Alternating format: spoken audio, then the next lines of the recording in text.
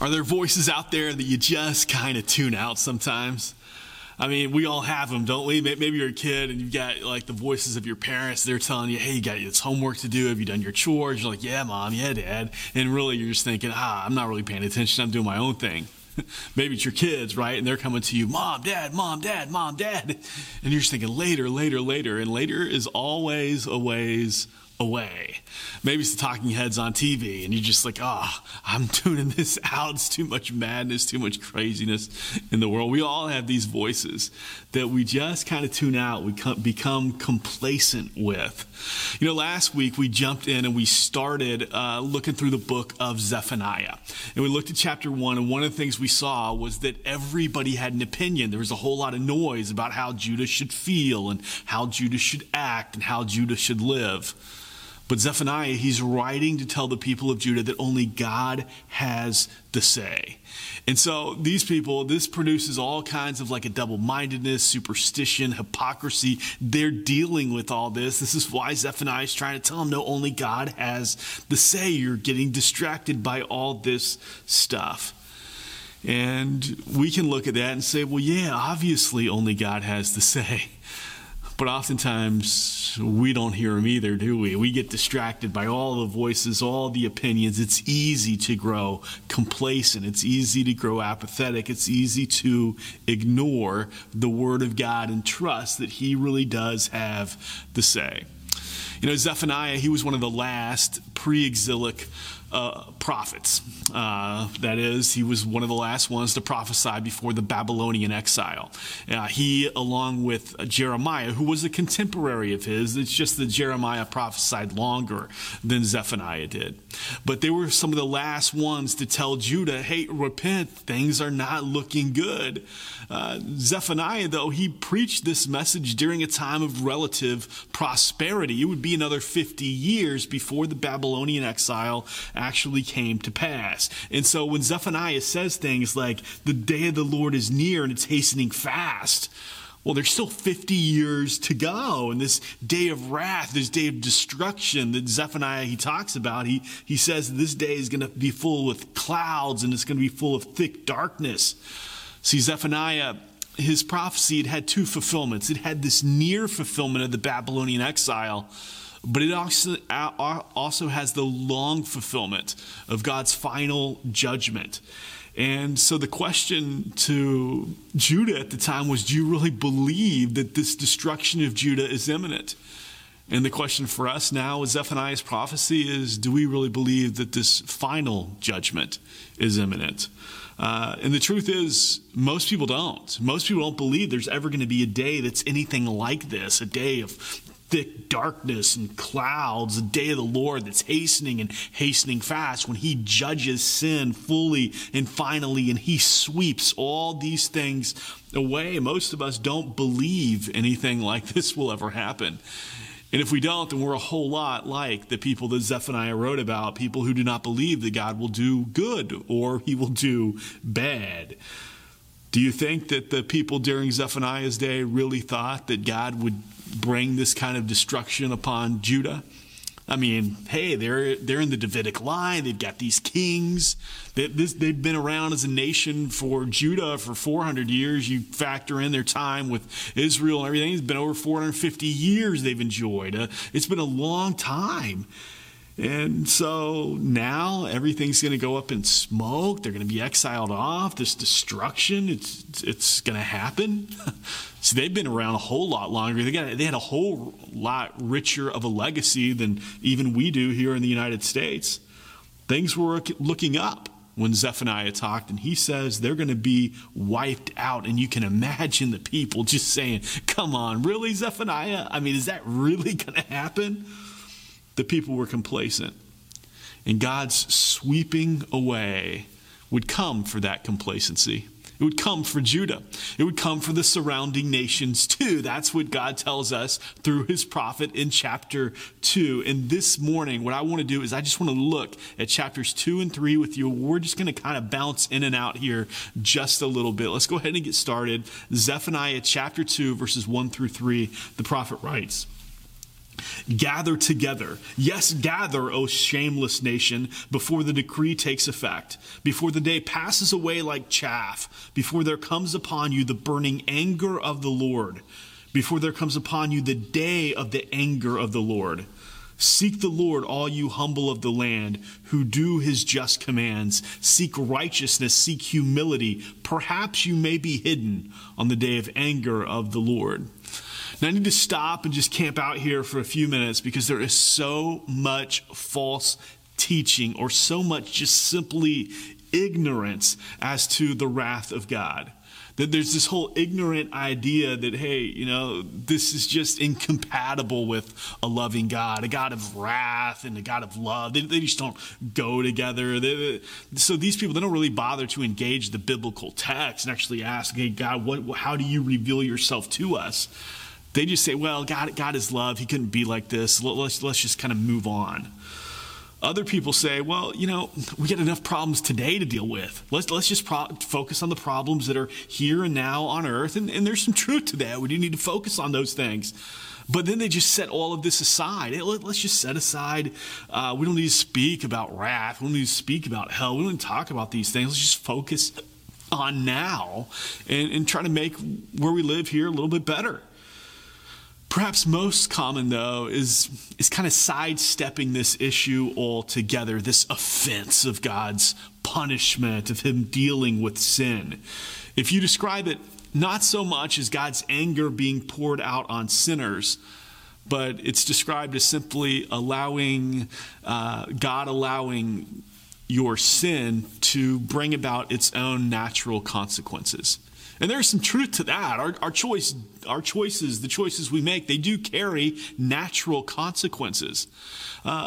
So this is C.S. Lewis's explanation of this. And I really like C.S. Lewis, but he says that hell is simply our natural consequence for going our own way. Now, in one sense, that's true, but it really misses the scope of how God reveals it in Scripture. Because this is not merely God giving you over. It's not merely God handing you over. But it's God actively punishing people justly for their sin. His anger burning against them, sweeping them away. This is how God reveals himself in the Scriptures. And there's just this astounding lack of discernment that's going on with very dear Christians who often just hear this sidestep. Oh, we're just suffering the consequences of our own sin. It's just natural consequences. God wouldn't really do anything like that. He just allows it to happen. It's stuff like that we hear and we say, oh, that really helps me. That's so good. Understand, this is not helping people. When people hear things like that and they say, oh, what a breath of fresh air. This is so nice. It gives me this whole other view of God. I really like that. It makes me feel comfortable. This is amazing. I found out that God doesn't really have rules. It's simply relationship. He doesn't punish people for their sin. Sin is its own punishment.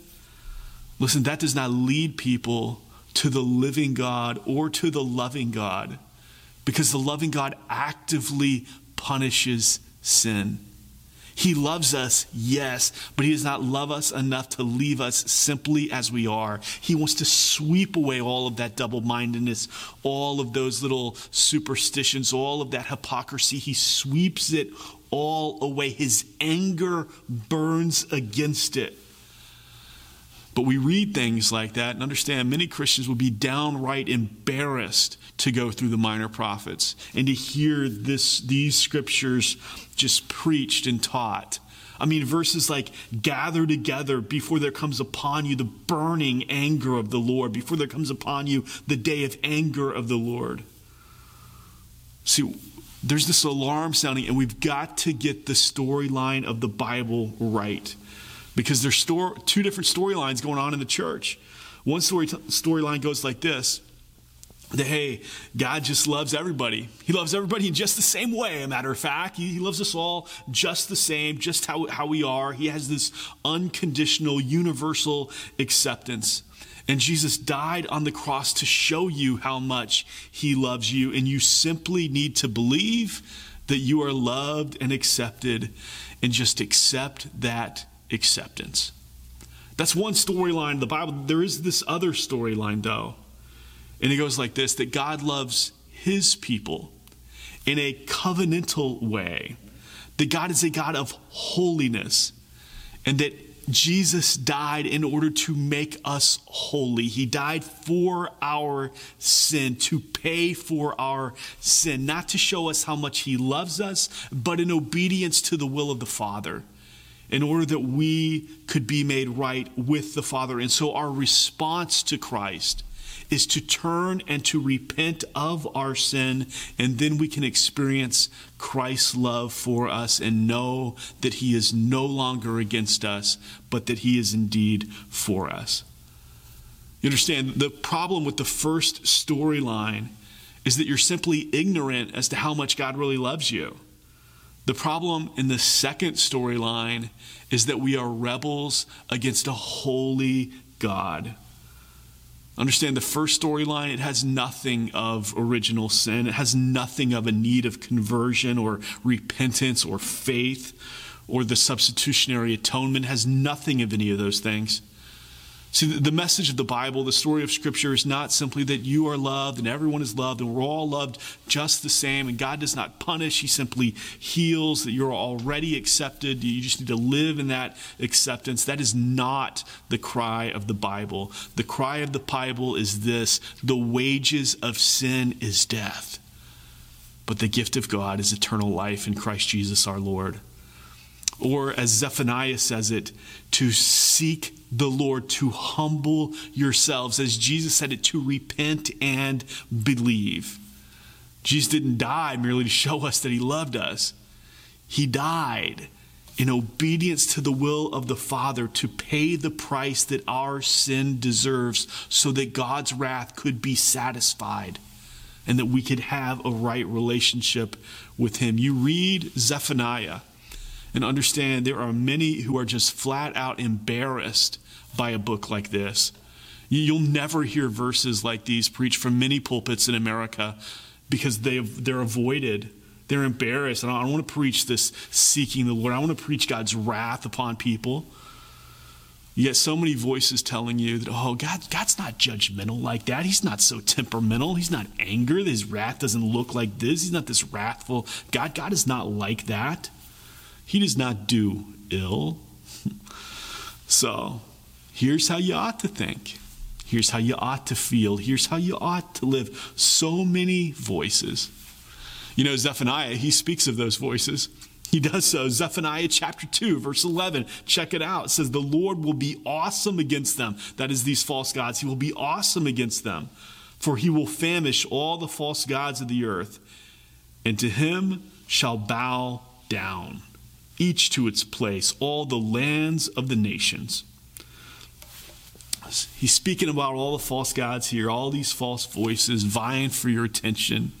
And Zephaniah says that God is going to famish them. In other words, he's going to starve them to death. You understand, people in those days, they had this idea that, hey, these guys, they got to be, you got to make all these sacrifices to them. Sacrifice after sacrifice after sacrifice. And what do those sacrifices do? Well, they nourish them, they sustain them, they make these gods happy, and all these things. So you have to continually appease them. And what does God say? He says, I'm going to starve them to death. They've got all these voices. They got all these holds. And you think, I got to do this. I got to do that. I got to feel this way. I got to respond like this. And God said, no, you just starve all that to death.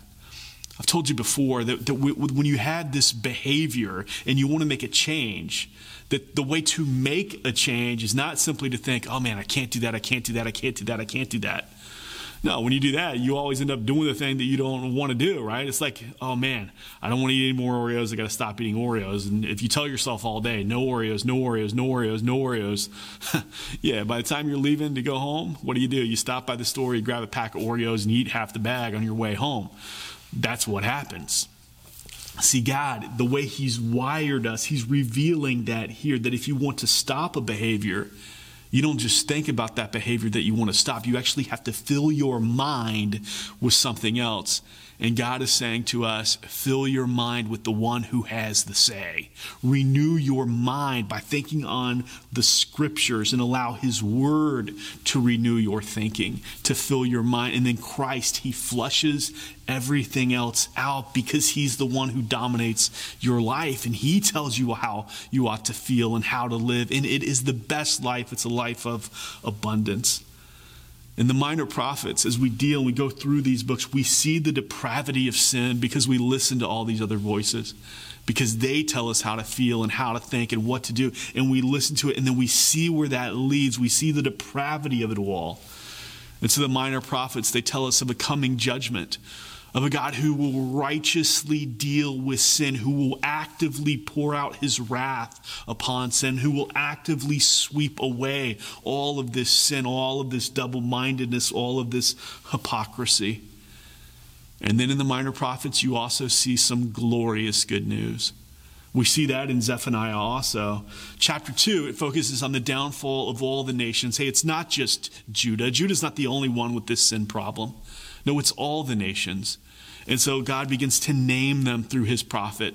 And I'm going to deal with this nation. I'm going to deal with this nation. I'm going to deal with this. I'm going to deal with every nation. And then comes chapter 3, where he zeroes again back in on Judah's destruction, but then pronounces a message of hope. There's several blessings here. I want to take you through a couple of them. Zephaniah 3, 9, and 10, it says this: "For at that time I will change the speech of the peoples to a pure speech, that all of them may call upon the name of the Lord and serve him with one accord. From beyond the rivers of Cush," that's modern-day Ethiopia, "from beyond the rivers of Cush, my worshipers, the daughter of my dispersed ones, shall bring my offering." The prophet here is speaking about the conversion of the nations. The God who has authority over all nations, he's actively working to convert all nations. That there will be people of every tribe, of every tongue, who will be there to worship in one accord our God. That he's going to change our speech. That we in one accord, gathered together in this pure speech, will worship him.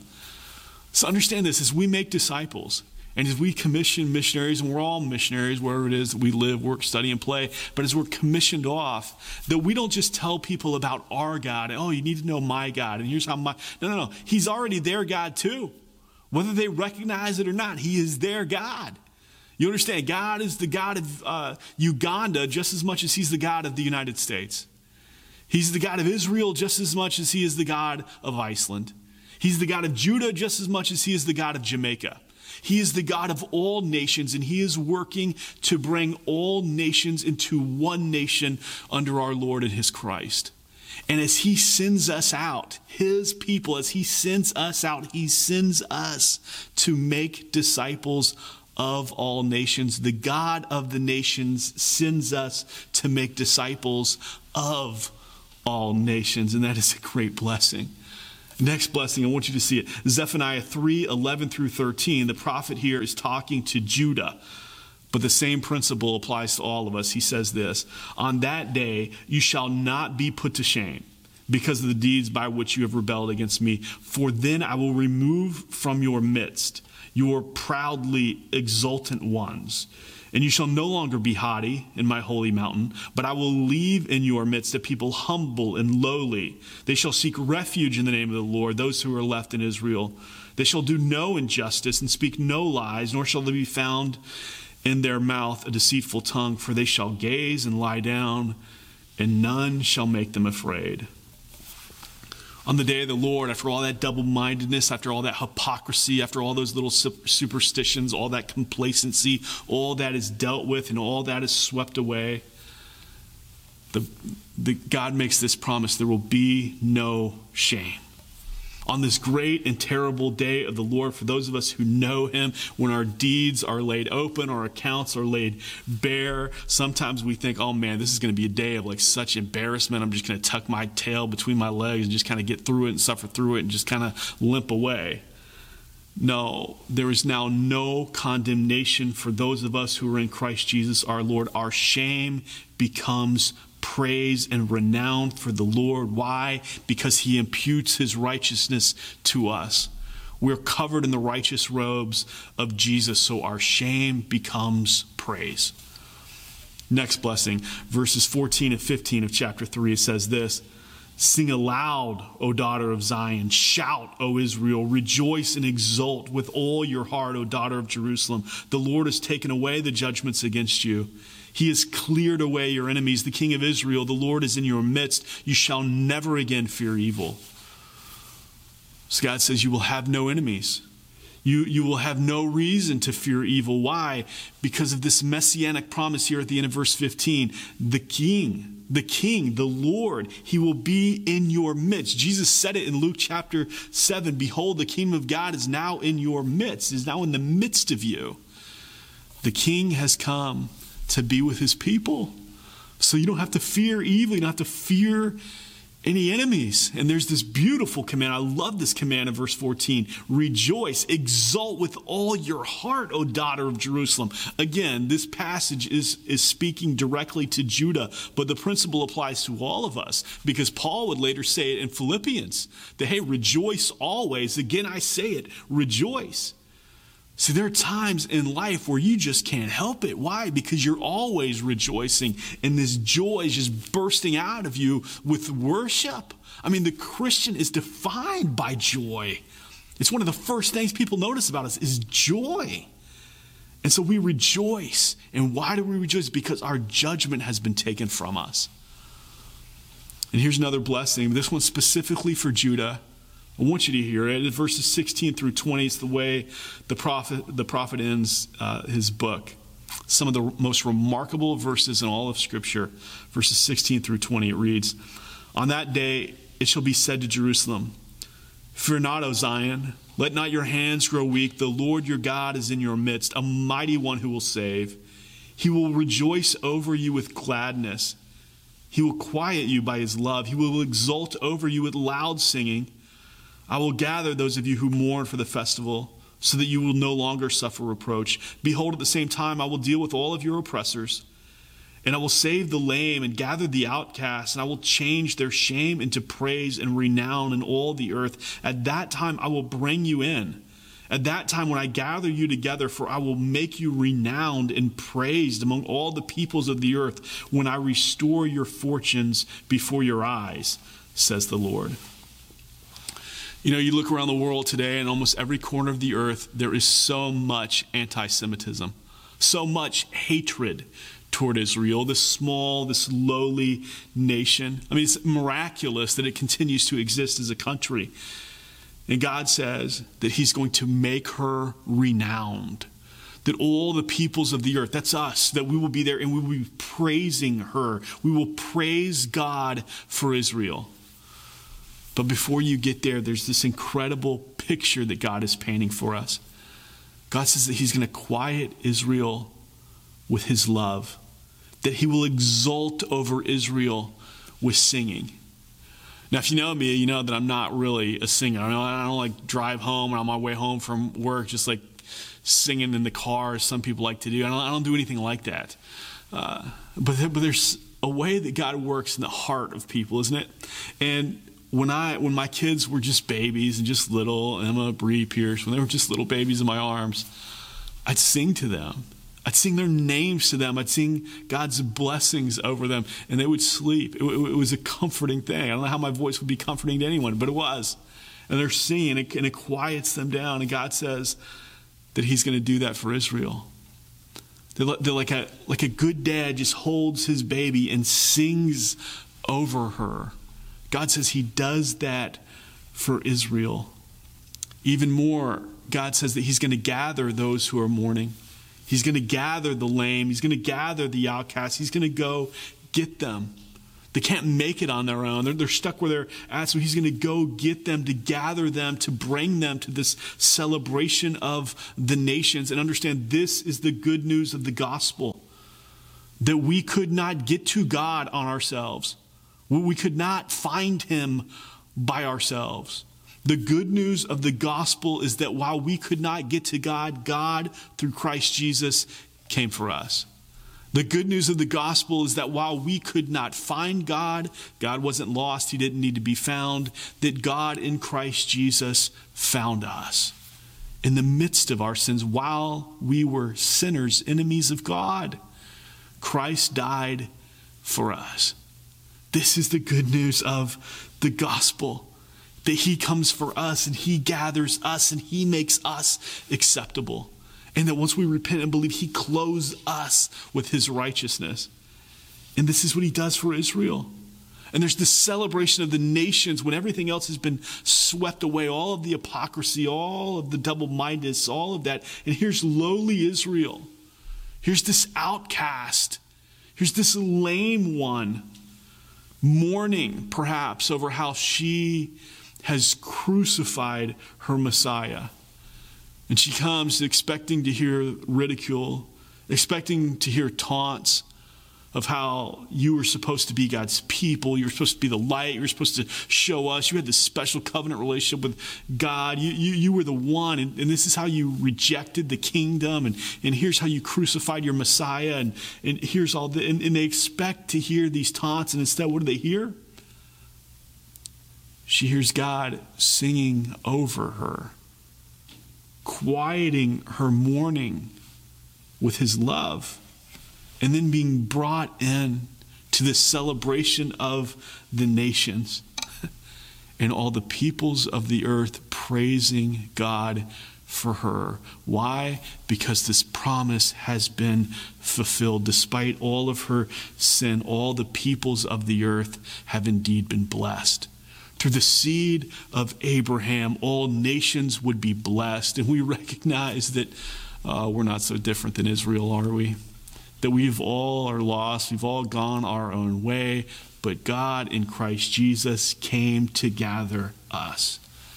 No more complacency, no more apathy, no more double-mindedness, no more little superstitions, no more hypocrisy, no more sin. God sweeps it all away. No more listening to all these voices on how we should think and what we should do and how we should live. God sweeps it all away, and he quiets us with his love. With his love, that you are his treasured possession. You are his bride. You are his children. And just as God is passionate against sin, he is passionate in his love for you. And he will have the last say. And his say, it's good. Heavenly Father, we can scarcely believe that the God of the universe would sing over his people, would quiet us with his love, a love demonstrated most gloriously by the life, death, and resurrection of Jesus. So God, may we be a people who rejoice as you tell us to, with loud voices rejoice that our judgment has been paid for, that your wrath has been satisfied. We need your help to see that, to hear clearly your voice, because you are the one who has the say. So we ask this by the power of your Holy Spirit and the grace of your Son, Jesus Christ. Amen.